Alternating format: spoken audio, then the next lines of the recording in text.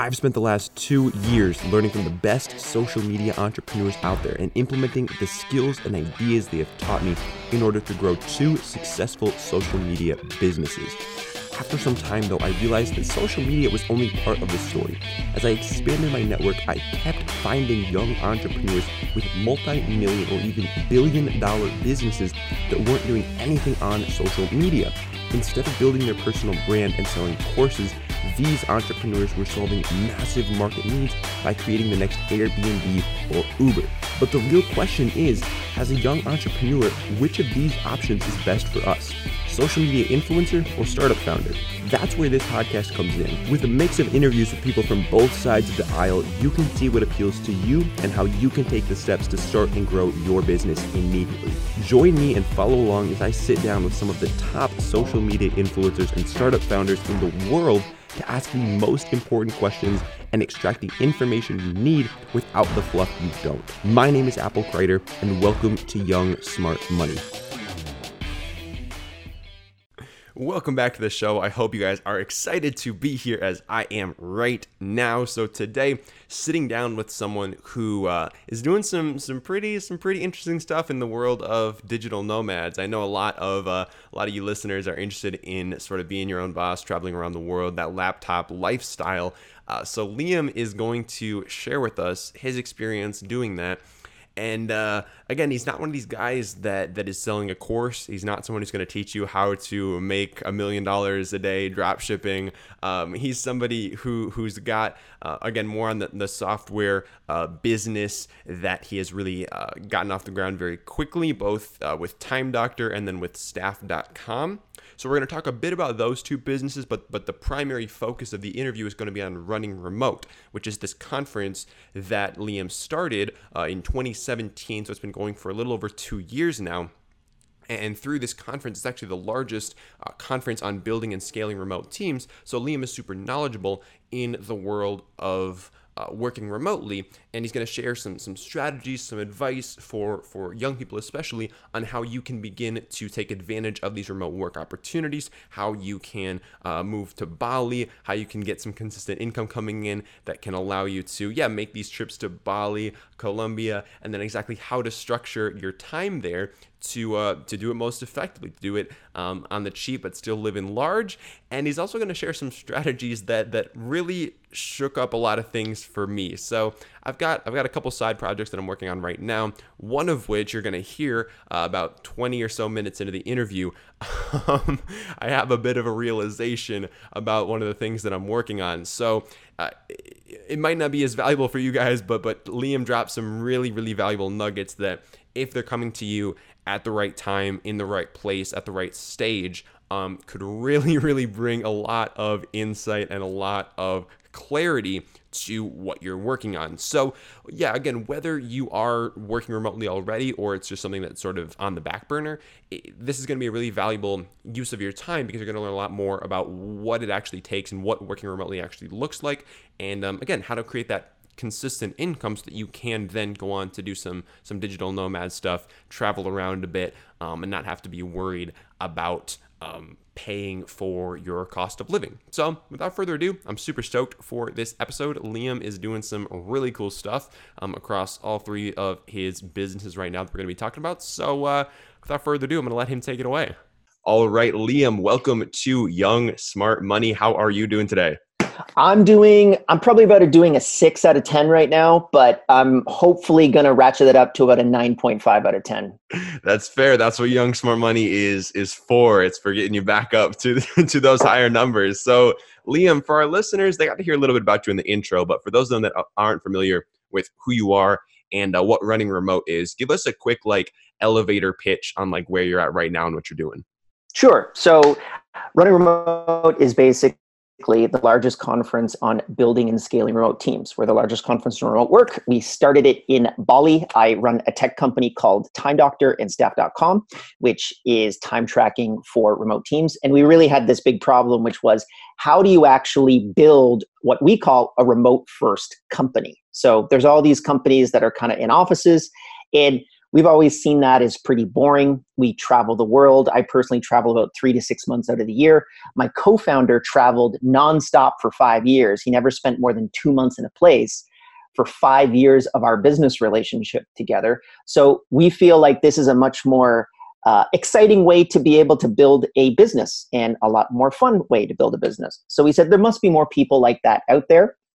And there were, but it wasn't, unfortunately, it was just, they were all disjointed. So we said, well, let's create a conversation space for everyone to be able to get to one place at one time to be able to talk about building and scaling remote businesses. So we did that.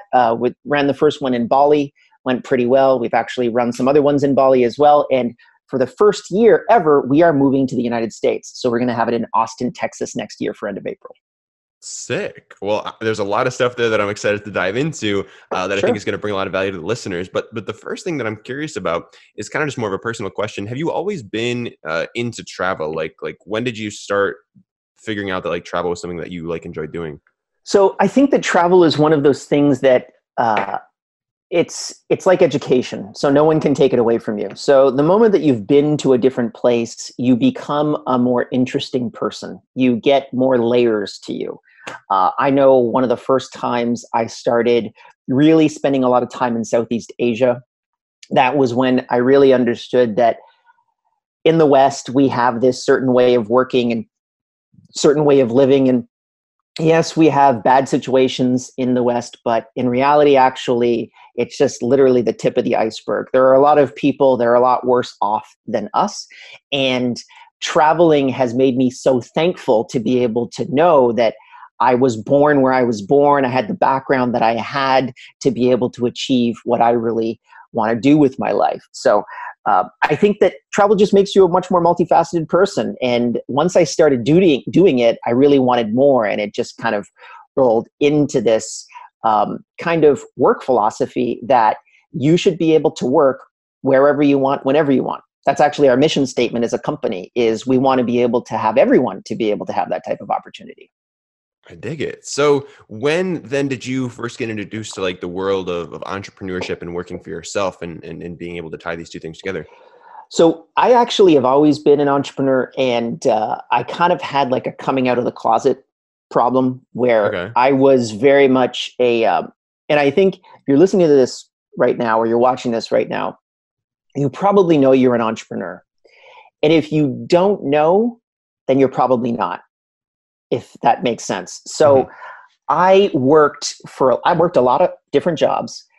I've been fired or quit from almost every single one of them, actually, within about 3 months. So I think the longest I ever made it was about 3 months working for somebody else, because I always want to run things my own way. So I think that you either get controlled by another system or you build your own system. And for me, I want to build my own system. I want to be in charge of what I'm doing. I don't work well with others, unfortunately. It's not necessary. I mean, some people would consider that I'm kind of an ass. But to be honest with you, you just have to know yourself. And that's who I am as a person. So I'm realizing this wasn't even kind of a choice for me. This was the only way that I could eat, is to make sure that I'm doing my own thing, because when I'm working for somebody else, they'd fire me within 3 months. So on the show, I like to have people from both sides of the aisle being sort of like the social media, like guru influencer type people, and then like the SaaS software startup type company founders. So you definitely fall more in the latter category. I'm curious, when you were first getting started, what sort of drew you to the world of software? Do you have a background in programming or what? Zero. Okay. So again, when we talk about tech entrepreneurship, there's tech entrepreneurs and then there's entrepreneurs. I would consider myself an entrepreneur. So the business that I was building before that was a tutoring company. The business before that was a sporting goods company. So I just realized that tech has one of the biggest advantages in terms of leverage for, number one, making a lot of money, but then number two, being able to do what I wanted to do with my time. And this is something that not many people really recognize, is you can build a really big business. So you can build like $100 million business. I'm right across the street from Shopify as an example right now. And that's a multi-billion-dollar business. fantastic business to run. But I know that Toby, and he's very passionate about what he's doing, but he's working 15, 16 hours a day, every single day. I work 8. I like what I'm doing, and I travel the world while I'm doing it. So that really is the differentiator. Do you want to run and I'm very happy. I don't have to work another day in my life if I really want to at this point. Life is quite good, but it's not quite the Shopify type of trajectory. So you really have to also know who you are. Do you want to build a business that maybe some people would call it a lifestyle business? But for me, it's just, I kind of define it as a business that is more focused on everyone being happy, the owners and the employees included, rather than growth at all costs. I dig that.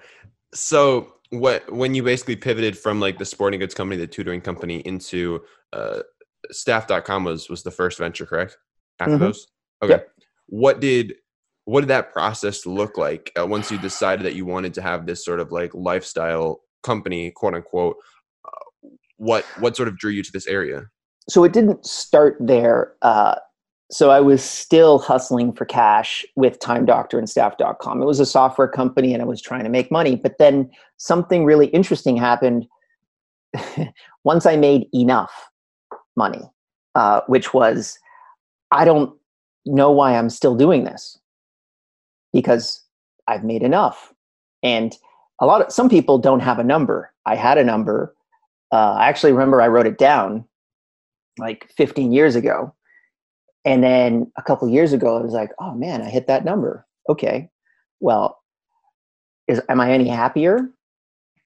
Not really. I thought it was going to be great. It wasn't great. I remember I actually sold my first business, which was the tutoring company. And I bought a very expensive couch.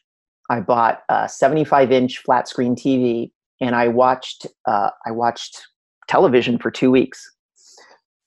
And then I started Time Doctor right after that. So it was one of those things that you realizing what really drives you in life may not necessarily be monetary. And so once we realized that wasn't the goal, then we focused on another goal, which was the mission statement of the company, which is empowering people to be able to work remotely. We find that is really our goal, and we try to orient everything inside of our business towards that goal. And ironically, we end up making a lot more money once we stop thinking about the money. Once we start thinking about how can we put value into the market as opposed to extract value out of the market. What was the first iteration of Time Doctor? What did that look like when you first had that idea in your head? Crappy. It was a time tracking tool that was fundamentally solving a core problem that I had actually inside of my tutoring company, which was we could not quantitatively define how long a tutor was working with a student. So a student would come to me and say, hey, you billed me for 10 hours, when in reality, I only worked with the tutor for 5. I'd go to the tutor and say, hey, did you work with the student for 10 hours? He'd say, of course. I'd end up having to refund the student for 5 hours and pay the tutor for the full 10 hours. This was destroying the business. So fundamentally, Time Doctor was scratching my own itch, which was, how do you actually scale this business to the next level when you're looking at large scale remote teams? And this is a major problem that most people have inside of remote companies, is what are those people doing? How are they quantifying their hours? And Time Doctor perfectly solves that problem. So the first iteration was okay. We've added payroll, we've added machine learning, artificial intelligence to what we're doing. Now it's really more like a Fitbit for work, so that you can actually see, well, how am I putting together my workday? How efficient is my workday? And what changes can I make in comparison to people that perform at a higher level than me, to be able to know what I should be doing with my time? So that's been a big jump forward for us. But during this process, it's literally iterative. So you always have to be reimagined, because tech moves very, very quickly. Within 24 months, probably our product is going to be very different from the product that it is today.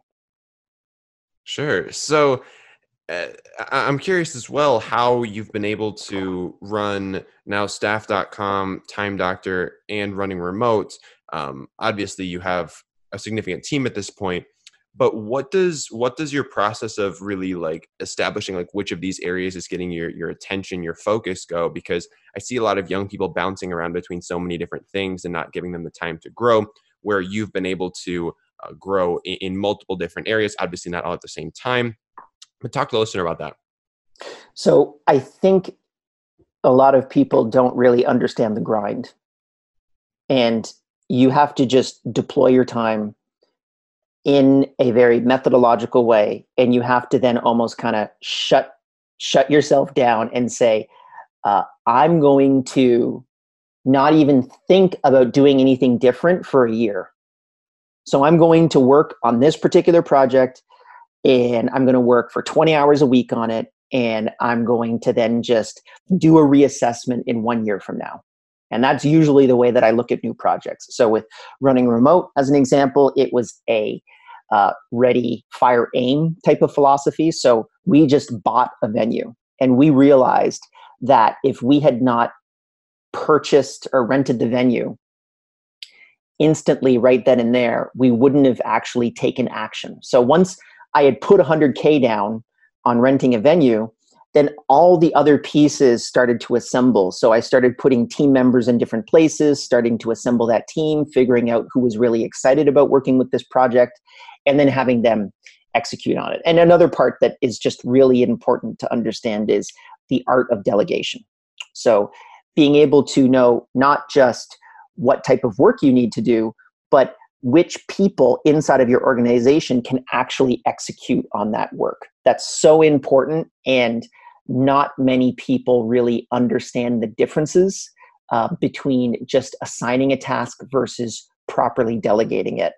I've had so many instances where, at least earlier on in my career, where I've said, well, why don't you just do it? And because I was thinking self-referentially, I was thinking, well, I could have done this. Well, yeah, I could do it, but maybe you can't. And therefore, we need to be able to find someone that can do it even better than I can. This is the thing that also not many people recognize is, as the CEO of the company or the founder of the company, you always think that you're the best person for the job, when in reality, you're actually not. In the vast majority of cases, you're not the best person for the job. And you need to be able to understand that, put your ego aside, and understand who's the best person to accomplish this particular task. And it's the vast majority of the time, not you. What are some good ways to establish or really find people who are better than yourself to take on certain tasks if you don't have that team built already? So this is a very, a lot of people get very uncomfortable about this because they will find someone, and this is something that's unique to a founder, someone who basically owns the equity inside of a business. It's they can do it in a bit of an easier way. People that work inside of an organization, it's almost impossible for them. How can you hire someone that would replace you? Because if you're inside of a company and you hire someone that could replace you, well, then you're kind of out of the job. And that's usually not a very successful model for you to stay hired. But A players, people that are really, really good at their job, they actually end up hiring these types of people because they recognize that it's not just about actually keeping their job, because they know they can get a job anywhere else. And if you're watching right now and you are that type of person, you've got no problems. If you're the person who says like, oh, I really wouldn't hire that person, you need to look inside yourself and say to yourself, oh, well, maybe I need to work on myself a little bit better, get better at what I'm doing to become one of those A players. But fundamentally, it is just putting myself, I have an org chart. So what I usually do is I don't ask someone who's running a business who is in the company. I ask for their organizational chart. So which jobs are being done, and you might be doing 12 of them. So you might be the CFO, the CEO, the CMO, the CRO.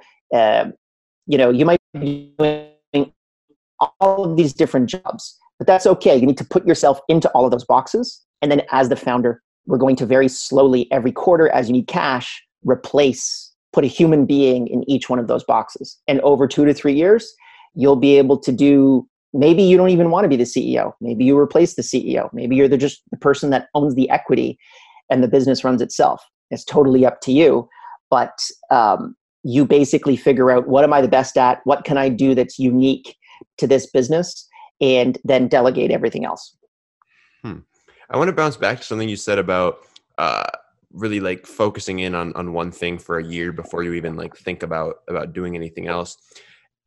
Have you had any experiences where doing that has resulted in I don't want to say failure, because obviously you experience failure along the way, but where you get to the end of that year and you feel like the time was wasted?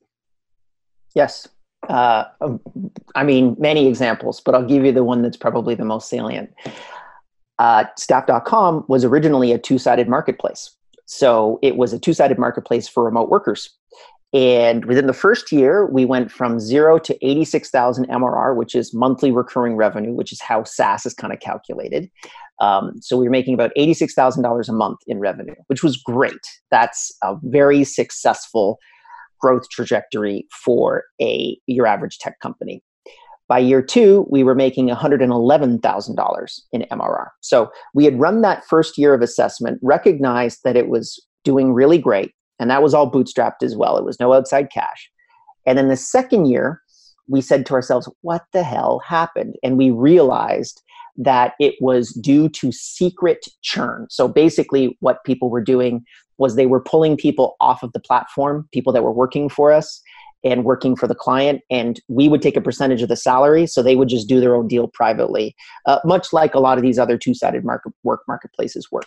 So we realized that was actually a major critical error, and we should have been paying attention to that earlier, but because we were just focused on the grind, we didn't kind of peak out. So there are definitely, those are definitely some negative components towards just focusing, but on average, to me, I believe that even if you're doing the wrong things, but you're doing something, it's better than doing nothing. So a lot of people get frozen and they think to themselves, what am I going to do next? Am I going to set up a C Corp or an LLC? Should I get my trademark done? No, none of those things. You should just go and make some money and just move in the direction of money. And then all of those problems are what I call problems of success. So should I structure in a C Corp or an LLC? Man, I'm making $200 million a year. That's a problem of success, right? That's like a big tax bill that you're going to have to pay, but time is your most important resource. So you need to be able to deploy that as quickly as possible. Totally agree. Quick tangent. What did you do about that issue of people going off the marketplace? So we interviewed people, and we interviewed both employers and employees, and we said, well, why are you quitting? And they would just lie to our faces. So we call that secret churn. So churn is the amount of customers that leave you on a monthly or quarterly or yearly basis. And we realized that they just weren't telling us the truth. So we set up some interesting experiments where when someone would quit the platform, we would immediately offer them a job that was 50% higher in salary than the previous job that they had. So we'd offer them a much more expensive job, or we'd instantly offer them another job, like let's 10, 20% higher as an example. And we found that they weren't taking those positions, and they wouldn't really tell us why they weren't taking those positions. So we realized that it was just because they were secretly running off and doing the deal. And we had a couple people that when we had an old HR director that was working for a large client of ours that had hired, 30, 40 people off of us. And after he quit, he came back and he was like, oh, well, yeah, we just poached everybody after 3 months. And they just didn't tell me that because they couldn't tell me that because everyone had signed contracts saying they can't do that. So that's the reality. Sometimes you get burned and you just got to know, hey, you know what? This is not the business model for me. I've got to figure out another model that works better. What did you guys end up shifting to? So we, in essence, got out and we went into the software infrastructure. So basically, if you go onto a lot of these two-sided marketplaces, Upwork, Fiverr to a degree, Freelancer, they all have some type of time tracking inside of them. But the dirty little secret that they don't want to tell you is that a lot of those companies or a lot of those clients have auto clickers. So they're literally tools that will make you look like you're working when in reality you're not doing any work at all. So it's just like it's spoofing screenshots or spoofing the amount of time that was worked. So Time Doctor actually totally solved that problem because we look a lot deeper into what you're doing with your time, and we're just selling it to you for $10 per employee per month, as opposed to taking 20% of an employee's salary. So we're literally approaching it from a software perspective as opposed to a marketplace perspective. So we're not finding you the people, we're literally just providing you the infrastructure once you find somebody. I dig it. That's super interesting. I'm doing a kind of a similar project right now as to that initial like two-sided marketplace that you're talking about. So hearing about that experience definitely rings true on some levels of just like experiences that I've had already. So I think one of the biggest learnings that I had from our two-sided marketplace experience is if you don't need the person more than once, if you need the task more than the person, it will work. So if I were to call an Uber right now, I don't care who's driving that Uber. I just get in the car and it's an Uber. But if I'm looking for Apple every single time to drive me where I need to go, eventually I'm going to do a deal with Apple and just be like, hey, dude, why don't you work with me directly? Let's cut out Uber. Let's just, you drive me where I need to go. So you need to be able to have the task be more important than the individual. That's super valuable. I'm gonna have to do some soul searching after this episode because I got some stuff to think about now. Well, thank you for that. Yeah, so let's dive back into the world of remote work. So for a listener who say they're about to graduate college and they are not particularly jazzed about the idea of sitting in a cubicle for 40, 50 hours a week after they graduate, what are some good first steps that they can be taking if they have no experience doing any kind of project of their own that would put them in a good place to potentially do some kind of digital nomad work? Yeah. So, I mean, first off, that's a hard slog. You're right out of university. You're probably in debt. You don't have any experience. Like, I'm not going to lie. It's going to be difficult. And it's more difficult now than it's been at any other time in human history for that type of person. And for two reasons. Number one, we've got an education system that really is kind of broken. I pursued my PhD. I went through all of, I took the full university package. And I would tell young people today to not go to university if they don't really need to. I don't think that it is a good return on investment. You could spend 4 to 5 years working for an intern for me and probably be much farther ahead than taking a business degree where you're honestly not going to learn anything. You're going to have more fun in university, but it's just like, it's not going to get you what you need to do moving forward. Now, with that said, you have a Western passport, you have an American passport, you can travel the world. What I would suggest that you do is if you're fine with making less, what you can do is start doing some type of contract work. And even on these two-sided marketplaces, you can find really interesting work where you can make like $2 to $3 grand a month. So what I would suggest that you do is you stay at home, you start working on these two-sided marketplaces, you get up to $2,000 to $3,000 a month in reliable revenue, then you can start traveling. And so I would suggest Medellin in Colombia. That's a really good introductory to remote work or to being a digital nomad. It's one of the most beautiful places in South America. That's where Pablo Escobar got shot, but it's not that place anymore. Okay, Actually, all of the drug dealers, all they left were amazing villas and fantastic internet. So it's very cheap to be able to get. I think I saw a 8-bedroom villa with an indoor pool for $3,000 a month. Wow. Like drug dealer level villas they can get for almost nothing. Yeah. So it's really easy to go down there. And then the other promised land that everyone talks about is Chiang Mai in Thailand. That's another major hub for digital nomads. And then Canggu in Bali. So it really depends on what you want to do. There's also, Barcelona in Spain, all these other types of areas that you can go to that are really hubs for digital nomads. But the critical thing is make the money first. Don't just go, because that's not going to work. You need to be able to build that confidence to be able to work remotely and understand how remote work works. Every time I do a meetup in a different city, particularly in one of these digital nomad hubs, there'll always be a couple guys that'll show up saying, "Hey, I just quit my job," or "I dropped out of school 3 weeks ago and I'm in Chiang Mai and I love it." Okay, well, what's your plan? "I don't know yet." Okay, we got a big problem here. You gotta make money before you go, because in 6 months, those guys are completely out of money and they're begging their parents to buy them a ticket to fly back to the US. So when you are in that place where you're figuring out like what you want to do to have that $2,000-$3,000 of monthly, like, predictable, consistent income coming in, doing remote work, doing digital nomad work. I think one big hurdle for a lot of young people that I've experienced personally is like being able to manage your time effectively and really like being able to, structure your time in a way that it's going to be productive for you to learn this new skill and then learn how to make money with it. So can you speak a little bit on time management for somebody who's just getting started? Sure. So if you're traveling, it's really important. I do 3 to 6 months out of the year.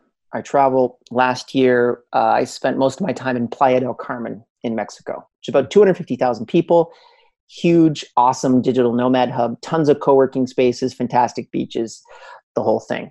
And a lot of digital nomads will end up taking 1 or 2 weeks in a particular location, and then they're going to move on. That is not a sustainable model. What we do is we show up, we'll use something like a Selina, which is a hotel with integrated co-working inside of it. So we'll end up in a Selina at the very beginning. We'll stay there for a couple days, kind of just understand the situation and what's going down. But we'll then start looking at different Airbnbs and VRBOs. And we'll talk to those people in person. And to be honest with you, we just talked about poaching before on two-sided marketplaces. We'll talk to them directly and say, "Hey, let's do a better deal than what you've got on Airbnb. I can book this thing for the next 3 months if you want the deal." So then we move into that place. We need to have a minimum of 5 down, 5 up internet. So we actually do run a speed test right then and there in the place. And once we've got all that stuff set up, I usually end up having at minimum a 2-bedroom place, because I need a separate place to work. And then on top of that, I also have a co-working space that I usually go to within about a 10-minute walk. So I'll set up there for 3 months. I do pretty much the same thing I'm doing here in Canada, except I had tacos every night. That was the only difference. Wow. So how are you able to continue? I mean, do you have like a routine or like a structure to your day that you follow consistently? I mean, I know no day is like the average day, but is that something that's real for you? It's really important to be. I actually use my calendar as my task management system. Okay. So we had this call scheduled at 10:30, and I showed up to it because I'm showing up. I want to make sure that I'm here for this podcast. We had both scheduled to be there. I do that for everything else in my life. So after this, I actually have about an hour of email that I've scheduled into my calendar. My assistant actually helps me put all of these things together, but you can do it yourself. And structuring your day by what you're going to do is so important, because everyone has to-do lists, but they don't really understand how long those things take. So maybe editing a podcast may take you 5 minutes. It may take me an hour. It really depends. Because you have to actually be able to put that down in your calendar. And if you've pushed out of those particular amounts of time, then you need to know for next time how you can restructure it. So I really structure my day that way. And my calendar is my sacred document. I respect my own time just as much as I respect your time. So if I'm meeting with you on a podcast, I'm going to show up. If I'm going to be doing email after this, I deploy the same amount of respect for that as this meeting. That's really powerful. I've been doing a lot of sort of similar things myself. I keep a lot of things on just like paper. Like I like writing things out more than like having things like digitally. Uh, for somebody who's just getting started with that, do you think it could be a little bit intimidating? I think some people might hear that and think it's kind of intimidating to just have everything blacked out. They might feel it would be a little bit rigid or lacking like mobility. So like, what do you think are some good ways to sort of ease into that or get started with it? So number one, discipline equals freedom. So if you have your day structured, you'll be very surprised at how much more you can get done in a day. And then you have more time to do other things. So I also really focus on open time. I've learned this actually from one of my coaches, Dan Martell, who's a SaaS coach, and he has everything structured, including his haircuts.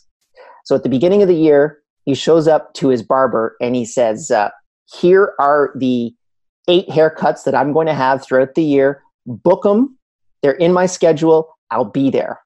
And by structuring all of those pieces of all of those tasks into your day, you really start to understand where your time is and where it's being spent and where it's being deployed either intelligently or unintelligently.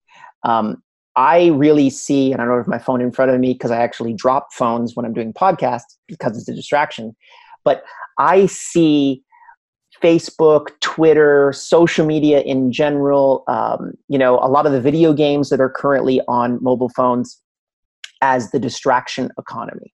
So I want to talk there about are this. companies that are spending trillions of dollars on figuring out how to distract you from what you want to do. So I want to do this podcast with you right now, but I literally just had a beep that popped up on my computer, and I didn't pay attention to it because I don't want to get distracted. But I had that dopamine hit of, oh shit, someone needs to talk to me right now. And maybe I shouldn't be talking to you right now and I should be doing this other thing. This is the distraction economy screwing with you, and you need to fight it. It is, when you look at how these companies try to distract you, even Facebook as an example, they'll hook people up literally to like they'll measure different chemical reactions of dopamine, oxytocin, all that kind of stuff, dependent upon how you respond to different notifications. And you'll probably see this the next time you post something on Facebook. The algorithm knows who will definitely like your post. And Facebook purposely doesn't show that person your post yet. So what they'll do is they'll show your post to people that maybe will like your post, and you'll get some likes. That'll hit you with a dopamine hit. And then later on in the afternoon, if you posted it in the morning, they'll show it to the people that will definitely like your post, and you'll get a second dopamine hit. So whether 40 people like the post in one point, or whether 20 people like it in the morning or 20 people like it in the evening, you're going to get the same dopamine hit from either the 40 or the 220s. So you want to be able to basically, they're trying to get you more addicted to this. And dopamine is the drug that you get when you do heroin and when you do cocaine. So it's really important to protect yourself from these types of, I'll call them kind of digital drugs. Man, that's crazy. So like, personal story here really quick. I turned my phone off on Sunday evening and I haven't felt the need to turn it back on yet. I was just going to keep it off. I was going to do like every Monday, just not use my phone, but here we are on Friday and I just haven't needed it yet. Oh, that's fantastic. Yeah. And it's so true. Like the first couple of days, especially, I'd catch myself reaching for my pocket, like feeling a buzz on my leg. There's nothing in my pocket. It's like, I am so addicted to not only my phone, but like social media and all of these things that are just engineered to flash, to get your attention, to buzz, to beep, to do all these things to keep you like on them and just glued to them. So I think that's really important that you brought that up. Have you come across any particularly effective strategies for dealing with this distraction economy and with the sort of negative effects that it brings? Sure. There are some very quantitative methods that you can use that have a lot of data backed up to them. Number one, turn your phone to grayscale. Yep, I do that. So shut off colors. If you have colors on your phone, that's a major way that basically the distraction economy will get your attention. If you even just study, and I study a lot of online video games, or like phone video games, because these guys are the masters at this, right? Your base is under attack, and they're sending you a push notification. Defend your base now, or you're going to lose your 10 pieces of gold or whatever it might be. So they're so good at this and understanding exactly how much to give you to keep you addicted. And if they give you too much, then it won't be a challenge. But if they don't give you enough, then you won't come back. So they're constantly working that line. And Facebook, Twitter, Instagram, they all do the same thing as well. So turning your phone to grayscale. I don't have any social media websites on my phone. I only have it on my computer. That's really important. I use a tool, and I can't remember the name of it right now, but I also lock down all of my work messages Friday at 6 p.m. and they only turn back on Monday at 6 a.m. So like your texts? Anything that's so anything that I'm going to get like an email from work or anything like that, it's all shut down. There's a big debate right now in the remote workspace because remote workers are kind of always on. They're even more on than people that work inside of an office. There's the debate of asynchronous versus synchronous communication. So synchronous is like Slack messages constantly popping up at 3 o'clock in the morning and you having to responding to them, versus asynchronous, which is you should have the right to shut all that stuff down, and you shouldn't even, your employer or your manager should not even message you outside of some set work hours. So you can spend time going to the gym, getting focused, doing the things that you really need to be able to do to be at a higher level of productivity, versus actually getting these notifications at 3 o'clock in the morning, which completely destroy your life. There's a philosophy called, or kind of a methodology called flow state focus, which is the ability to be able to have everything at your disposal to accomplish a task and be excited about accomplishing that task. If you can have those two things in common, then you are going to produce beautiful work. People kind of also call it like getting in the zone when you talk about sports or working any type of like really focused work. So when you get distracted, it's not just the little Facebook notification that takes 30 seconds. On average, if you were in a state of flow state focus that you can test with a lot of brain testing, it takes on average 15 minutes to get back into flow state focus. So it's not just that little notification. You think to yourself, oh, well, I'm just going to check Instagram for a second. No, it's going to take you 15 minutes because you're going to say, well, I was writing something. What was I writing? Oh, I got to read the top 3 paragraphs, get the context. What's the other reference here? And it's such a disaster in your own mind to really reshuffle your thoughts and focus on that. There's a fantastic book by my buddy Cal Newport called Deep Work, which is a great book to be able to check out if you're having troubles with this. Sorry to hop in, but it's time for the Young Smart Money review of the day. All right, this one comes from Beast Mode 1948, who says, "What's better than this? I'll tell you what, not much. See, Apple is the kind of person to lift your energy levels, even just listening about him, let alone listening to him. And it gets better. Not only is he lifting your energy levels with some great business motivation and tips, but he now has handpicked guests on the show that often have tons of experience in the field of entrepreneurship to deliver you even more value. So to the question, music or this, while driving / working out / running, whatevs, I say this 100%. Thank you for everything, Apple. Well, thank you for everything, Beast Mode 1948. I really appreciate you sharing that, and I'm glad you're getting value out of the show. For the rest of y'all, if you want to get featured on the next episode, all you got to do is head over to Apple Podcasts or CastBox and leave us a review with your honest thoughts, opinions. Love it, hate it. I want to hear it, and I'm going to share it on the next episode. Let's get back to the show. Yeah, so just quick personal anecdote here again. Using Grayscale has been super effective for me. I mean, you go on Instagram on Grayscale and it's just so much less like like addicting. Like you go on there and it's black and white and you're like, why am I even here? Like it just, those Instagram girls don't look anywhere near as good when they're all in grayscale. Exactly. Like when the sun is like gray, you're like, what am I even looking at? So I gotta agree with you on that. Liam, it's been a pleasure talking with you, man. I've really gotten a lot of this conversation, and I'm sure our listeners did as well.